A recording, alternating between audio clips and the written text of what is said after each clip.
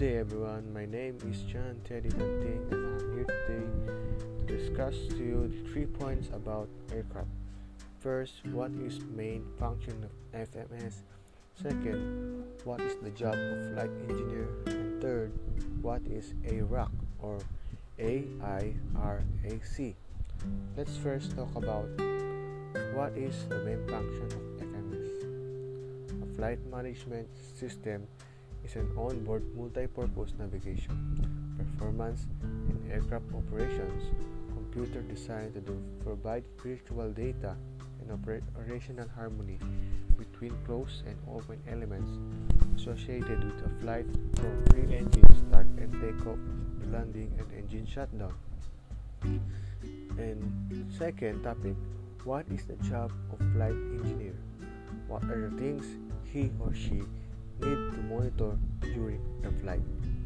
A flight engineer is responsible for setting the plane's major system before the flight and monitoring them throughout the flight and then checking them again after the flight.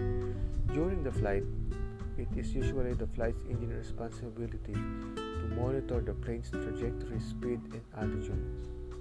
That's what the things flight engineer check. Now, on the plane is airborne, the flight engineer constantly monitors all of the computer systems and check for any abnormalities. We are experts on the fuel gauges, pressure indicators, wing flaps, and even the landing gear. And the third topic for today is what is ARAC.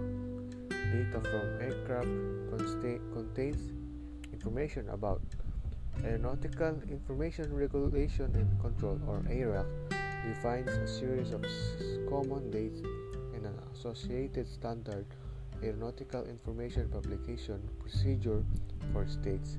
And that's all for today, guys. I just want to share with you. I hope you learned something from me. See you soon.